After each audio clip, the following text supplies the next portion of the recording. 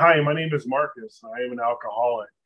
Um, been sober for about 2.5 years. My sobriety day is March 25th, 2020.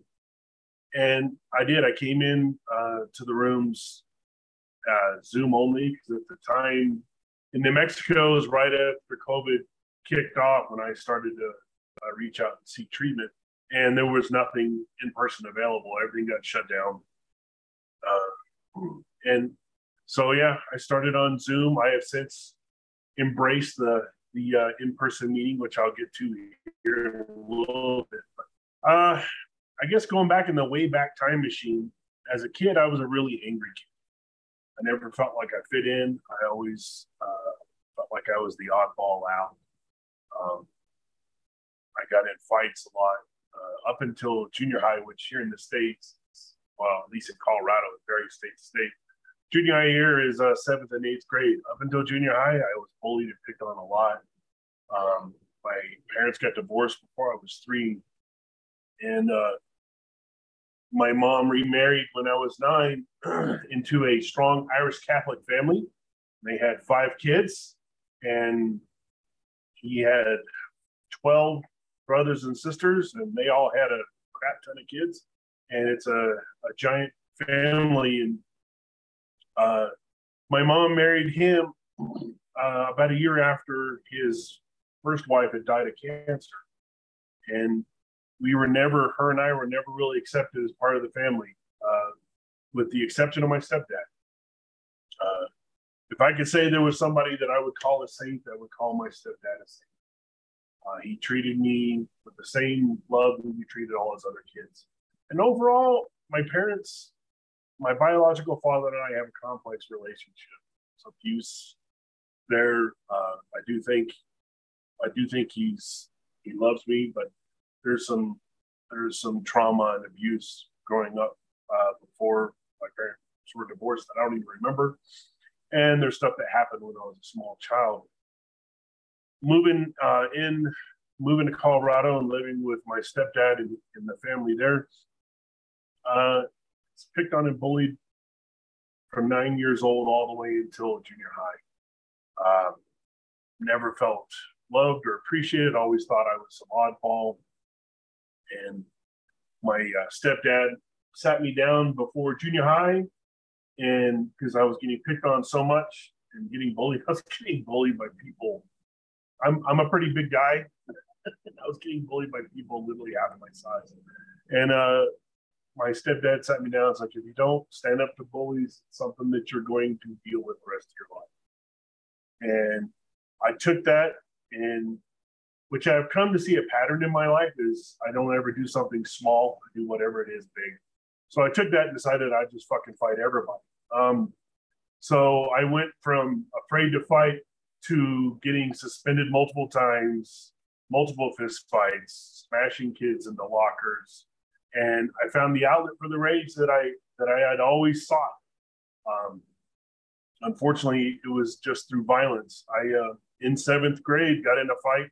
Kid threw a basketball, hit me in the face. Said, "What are you going to do about it?" And that's the last thing I remember. I remember sitting on top of him, smashing his face into the asphalt.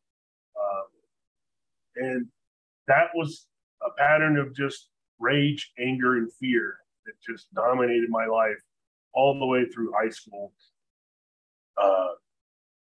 I always wanted to be the guy that stood out and did something stupid, and smoked a lot of weed in high school. Alcohol really wasn't part of the picture at that time, other than what was pretty common. I grew up in a very rural area. We would go out and do bonfires, or you would sneak liquor into the drive-through theater or something of that nature. It was not something that we did. It wasn't a very common thing. And I never really liked the taste of it, but I did like the effect. And I remember that going back to when I was a small kid. The first beer I ever had, and it's funny, this memory didn't come to me until recently. First beer I ever had was my dad, my biological father, who I've got some issues with, handed me at one point, Coors would make these small little, I can't even remember what they were called, ponies or something, little tiny cans of beer. And he would give me those while we sat and watched football together with a small child while he was drinking regular sized beer. But anyway, going into high school, a lot of just getting into fights. I got expelled from high school in 10th grade. And then my stepdad finally convinced the principal to give me another shot. And somewhere between 10th and 11th grade, I met who is now my wife. And one of the running jokes that my mom has always said that if she knew if she knew that all she needed to do to straighten me out was get me an older woman, she'd have got me one at 13. But my wife is 6 years older than I am, almost. And I saw her in a park, and I was totally enamored and decided that I wanted to impress this lady. And she was married at the time, by the way. But that's a whole other story. I got straight in school my junior year. I started paying attention to classes. I realized it wasn't as hard as I was making it out to be. And I didn't have to destroy the classroom in order to get grades or get kicked out. I graduated high school, moved in with my wife, literally the weekend I graduated high school. And we were what you would call the epitome of dirt poor. We lived in single wide trailers, tiny little 8-foot by 50-foot things, struggled mightily. She was going to school. And even, and at that point, I would smoke weed occasionally, but wasn't really using alcohol that much, even though at the time they just changed the law to 21. I couldn't legally drink at that point anyway, but I was never really into it. Started going to school. My wife ended up pregnant. We got married when I was 19, by the way. Started young. She got pregnant when I was 22. We were struggling to pay any bills, and she got laid off from the job she got when she graduated college. We found out she was pregnant, and I'm working 2 jobs and going to school, and it just wasn't working. So I joined the Army. One of the best things I ever did, but it's also where I learned how much I fucking loved alcohol. I got into the Army, and that is something that everybody did. And even if you were under 21, at the time I was 22 anyway, but if you're under 21, you could drink in the military.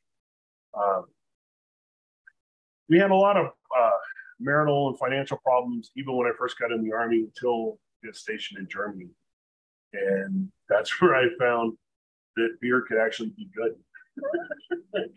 When I was in the States, it was always, if you drank anything, it was just for the effect. You didn't care what it tasted like. And I don't think I even realized that I started drinking more on a regular basis. It just kind of progressed. But I have, memories of stories when I was in the military, some of the stupid shit I did. And they became more and more frequent. We deployed multiple times. Every time we deployed, we couldn't drink where we were deployed, so we would sneak liquor. That's what you do. And nearly got divorced 3 times while I was in the Army. When I got out of the Army, moved back to New Mexico. Got a job turning wrenches on helicopters 100 miles away, and drove that 5 days a week, 100 miles one way. And everything seemed to balance out. At one point there, it seemed like things were okay. Our marriage was all right. We had our second child. Everything seemed to be like it was going okay. I started hanging out with guys after work. We would go drink on Fridays. We'd get together for football. Here, football is American football is the helmets and the pads and the little ball that's shaped like a damn duck. And we'd get together and watch football. Drinking just became more and more a part of what I did. And eventually things just started to change. I can't really put my finger on exactly when it started to progress. But I noticed that, so as a rabid Broncos fan, I would spend my Sundays and I would start drinking, and the first game was usually kicking off around 11 o'clock in the morning, my time. And we would have 3 or 4 games on Sunday. And I just started drinking earlier and earlier on days that I normally wouldn't. And I was a rabid fan, and anger was one of those things that stayed with me the whole time. And as my drinking progressed, the anger became more and more prevalent. I went from being the fun drunk to the guy that nobody wanted to be around. I started noticing that the wife and kids wouldn't be there on Sundays. They'd go do something else because dad has remote controls to smash and little guys on a TV screen to yell at that are hundreds of miles away that don't know me from fucking Adam, but for some reason me yelling at him would make the difference. And it just became this thing that more and more I would start to isolate, and I would look forward more to the times where I could drink and less to the times where I couldn't. Family. We still did a lot of family vacations. There's a lot of great memories peppered through there. But as it progressed, probably the last 5-10 years of my drinking, it just got to the point where that's what I cared about. Like, we would go on vacation, and we would drive into the place, like, going to go to Lake Tahoe, beautiful place, one of the most beautiful places in America. There was a chance to go. And as we're pulling into Lake Tahoe, before we even got to the hotel, let's go get groceries. And oh yeah, we got to stop at the liquor store so I get my rum. And it just became the thing that I was the most important thing. And I would often get myself in situations where I would rather drink. I was good about not drinking and driving, at least early on. But all that did is isolate me more, because I'd be drinking and somebody would want to go somewhere and say, well, I can't drive. And I wouldn't want to go, and so I ended up by myself. And it just became more and more prevalent.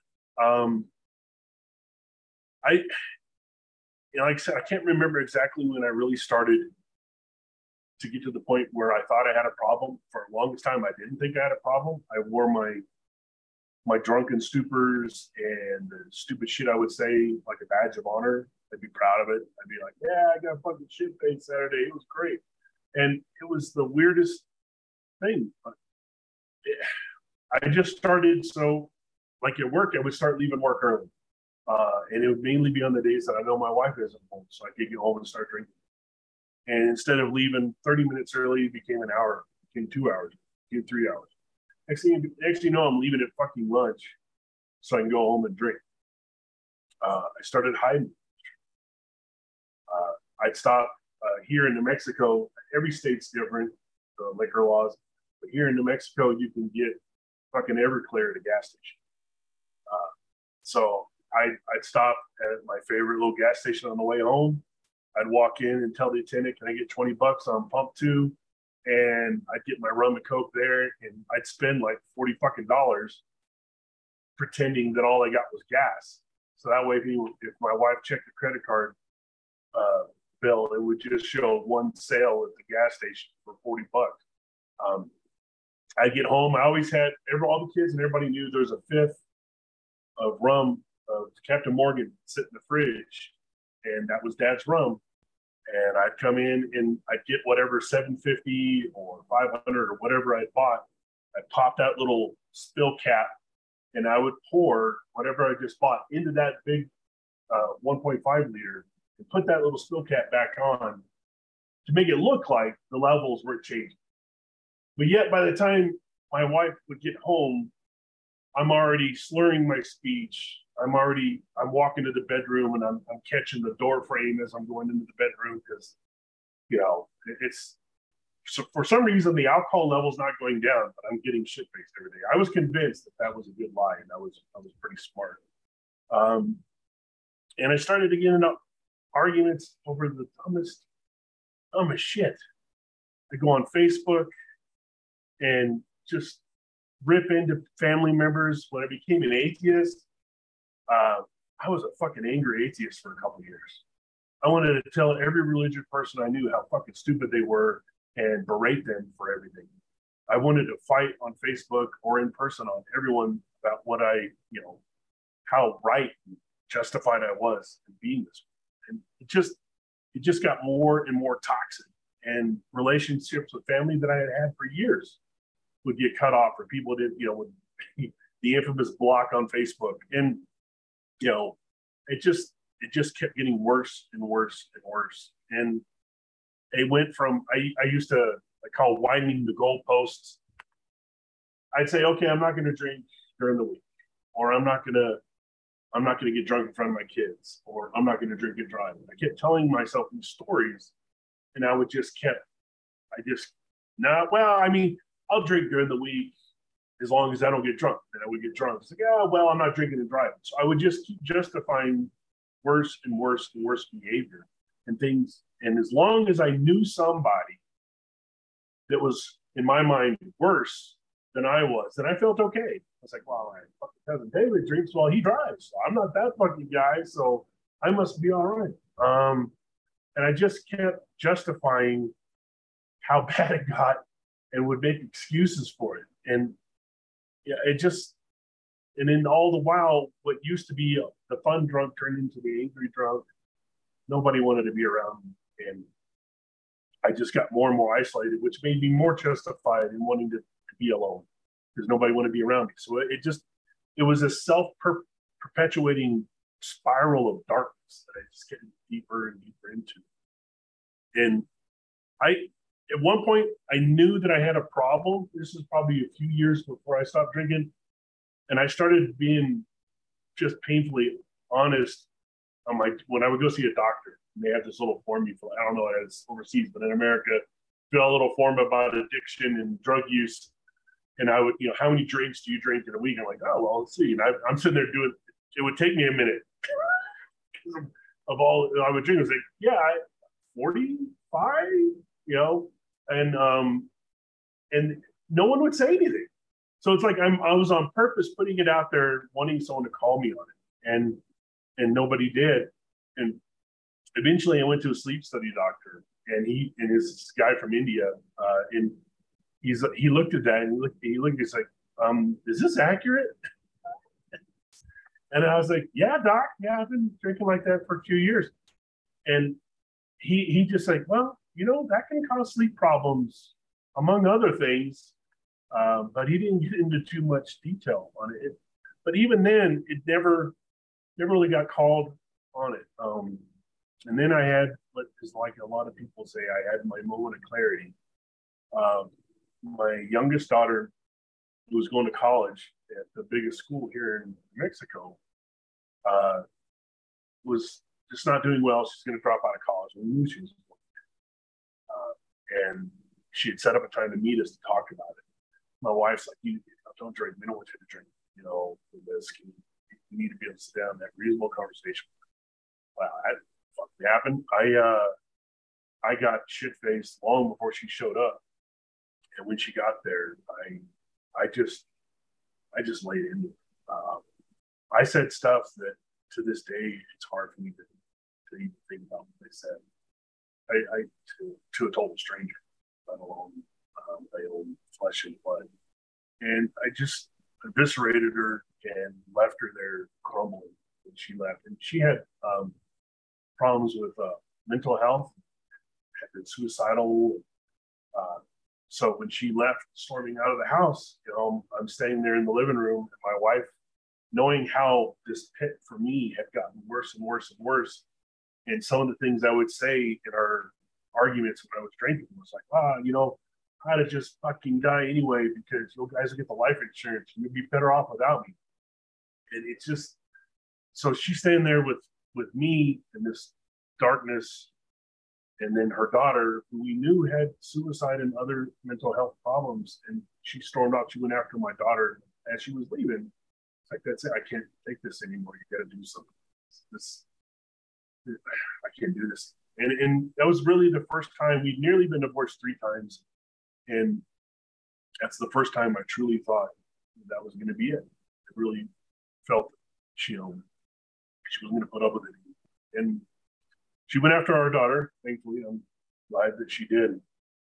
And the next day, I called a local treatment center in Albuquerque. I live about 30 miles outside Albuquerque, New Mexico, where Bugs Bunny always took the wrong turn.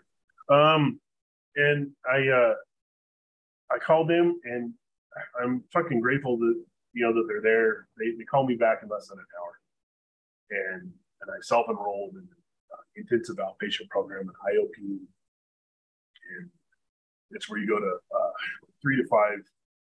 At the time, it would be in-person meetings, but they're on Zoom. 3 to 5 Zoom meetings a week for a couple of hours. Plus, I'd have to do 4 external meetings, AA or NA meetings on top of that. And I got assigned an addiction counselor, and I did that for several months. I never finished the entire program. I actually met with my counselor at one point, and she even agreed that, I think you're at a place where you can just go into meetings. Yeah, I was like, okay. So but in that time, I had to find external meetings, and I found fucking, oh my God. And I know I'm not the only person. I've heard other people, Zoom babies. I went into, oh my God. It was either my second or third meeting. I was a wreck. So I needed a sponsor. I have to have a sponsor for my treatment program. And I met my sponsor in that meeting. And he is still my sponsor. And he's here today. It's great. And that's where it all started. And the first 90 days were really fucking hard. Craving to drink, the not thinking that this shit was for me, thinking that, you know what, I can just do this for a little while and get these people off my back. I can be normal, I can do it. And I don't know why I thought I was, special, but I've heard over the years, having been in these rooms for a couple of years, that is not a rare thing. Terminal uniqueness is something that plagues many people, and I was one of them.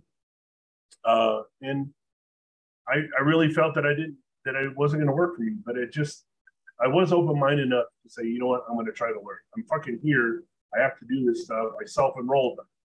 I got to do this stuff. So I go to these meetings, listening to these people, and I started to pick up on what addiction is and how alcohol affects your brain, all this stuff. And eventually, after a few months, it just started to make sense. And I fell in love with the people I met at Omegon. And after about 6-7 months, I listened to a speaker meeting there about a guy talking about service. His name's Jeremy, still remember. And he kind of went on a rant about how this shit doesn't run itself and service is important. It keeps us sober and all this stuff. And I was like, well, shit, I'm just sitting here listening to him. Maybe I should get into service because he's talking to me. And I got in there and I started doing service at Omegon, I think around 8 or 9 months in. I worked the steps with my sponsor. Steps 4 and 5 was fucking powerful. I am secular. I'm an atheist, but it was a powerful experience. It was something that I am grateful that I was able to do and do with him. And then step 8 and 9 was powerful. I did the amends. I went to a neighbor who I got into a drunk argument with shotguns. This is your typical redneck fucking drunk story. I'm standing there across the yard with a shotgun pointing at my fucking neighbor. He's standing behind his wood pile, and we're yelling and cussing at each other over a fucking dog that got in my yard that was fighting with my dog. And, thank goodness no one got hurt, because that had been, instead of, you hear those Florida man stories, it had been New Mexico man shoots neighbor. But it's just, I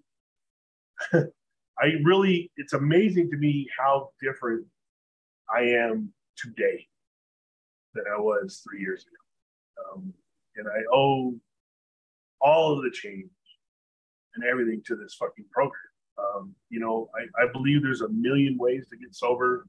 I have heard people that do all sorts of stuff, Life Ring, Smart, and whatever, and it's great. I know people who don't go to meetings and don't have sponsors. That's fucking great too, man, if that works for you. I needed someone to guide me through the forest of insanity that was my fucking head. I needed someone to walk me out of that jungle and show me the way. And I was at the place where I needed. And I'm grateful that in my story, I have a lot of not yets. As much as I should have DUIs, driving while intoxicated under the influence here. I don't. I should, but I don't. Didn't lose my job. I probably should have. I've been able, through the amends process of the steps, I've been able to rebuild the relationship with my youngest daughter, which was the one that was probably the most damaged. And we have a great relationship to this day. And my oldest daughter, when I went to make amends with her, one of the things she gave me for Father's Day, I've got to hang on a wall, get it down. I framed it. I don't know if I so I got it. It's something that she hand drew and wrote, but it's let the storm rage, turbulence, trouble, and turmoil. In the eye of the storm, remain in peace. Dear Dad, I'm so proud that you have been able to capture your own storm. Here's a cloud in glass to symbolize your success story. I love you. And here's my little cloud. It's like a little piece of plastic with a cloud in it. And I frame this, and it sits above my desk as one of the constant reminders of how far I've come and how different my life is today than it was 3 years ago. And if it hadn't been for the treatment center that I called, I don't know where I would be. If it hadn't been for Oh My God and a secular online meeting that was there when an angry atheist needed a place to go and meet other sober people, I don't know where I would be. If it hadn't been for my fucking sponsor who took me in first or second meeting, I can't remember. And here's where my fucked up thinking was at the time. 2 people called me at that meeting when I asked for a sponsor. First guy that called me, great guy. He says, you're going to have to do 90 and 90 if you want me to sponsor. I'm like, fuck that. That's too much work. So that's where my head was at that stage. I still wasn't fully committed, thinking that this is what I needed. But after working through the steps, doing service, which if you don't do regular service, I'm not telling you to do it because the rooms need you. They do. Do it for your fucking self. Feels great. And sponsorship. I didn't take my first sponsee until I was like 13, 14 months sober because I was fucking deathly afraid that I was going to break somebody. Because I felt I was like, I'm just fucking lucky that I'm here. You don't want me touching that fucking china. I will smash it. And guys in the rooms, as always, when I had trouble with my 4-step, and I would go and I would share about it. I don't want to do this shit. I don't want to tell some total stranger all the fucked up shit I did. And I said, I was so worried about the 5th step. And the guy in the meeting said, hey man, don't worry about the 5th step. And this is that, oh my God, guy named Andy. Don't worry about the 5th step. Just finish your 4th step. I'll worry about your 5th step for you. So I finished the actual 4th step, doing the writing. Then I reached out to my sponsor. We did the step. At every step of the way, the fellowship has been what got me to the next stage. And if it weren't for this group, if it weren't for all the people that I've met and grown with in this program, I don't know where I would be. I'm sure if I wouldn't be dead, I would be alone. And I used to think that how am I going to have fun in my life without drinking? And now it's like, how am I going to have fun in my life without this fellowship? It's everyone that I have met and how much I enjoy being in the presence of these people. It is more fun than anything I did when I was drinking. I started my own fucking meeting back in June in Albuquerque because we didn't have any in-person secular meetings. Because once COVID hit, everything went Zoom. And when they started reopening, there was only a couple of secular meetings. And I was like, you know what? It's an underserved community. We need this. And I started a meeting. We had 2, me and Janice from New Mexico started it together, and now we have 9. There were 9 people in the meeting today. I couldn't be there because of COVID. I'm still getting over COVID. But one of the guys was nice enough to put his phone on speakerphone, and I got to be a part of the entire meeting. Hear everyone share, even got to share. So, the people here in this fellowship are the people that I now consider some of my best friends. And I've trusted people here with stuff that I haven't told. I'm closer with people in these rooms than I am with my own family in a lot of ways. And, I love AA. I love what AA has given me. And I feel I owe this program and the people in it to give back, because I wouldn't be here if it weren't for everyone. So I think at this point I might be rambling. So I guess I think I didn't, I have notes, and normally I use my notes. Nathan is going to laugh at me for not using my notes, because I'm usually pretty anal about following my notes. But I just kind of got off on it. And I guess all I'll say is, you talk about experience, strength, and hope. I don't know about the experience. I'm still only 2.5 years in, but everything in my life now is better than it was. And that's the hope part of it for me too. This program and the people in it saved my life. I'll do anything I can to get back to it. I guess with that, I love you guys. Pass.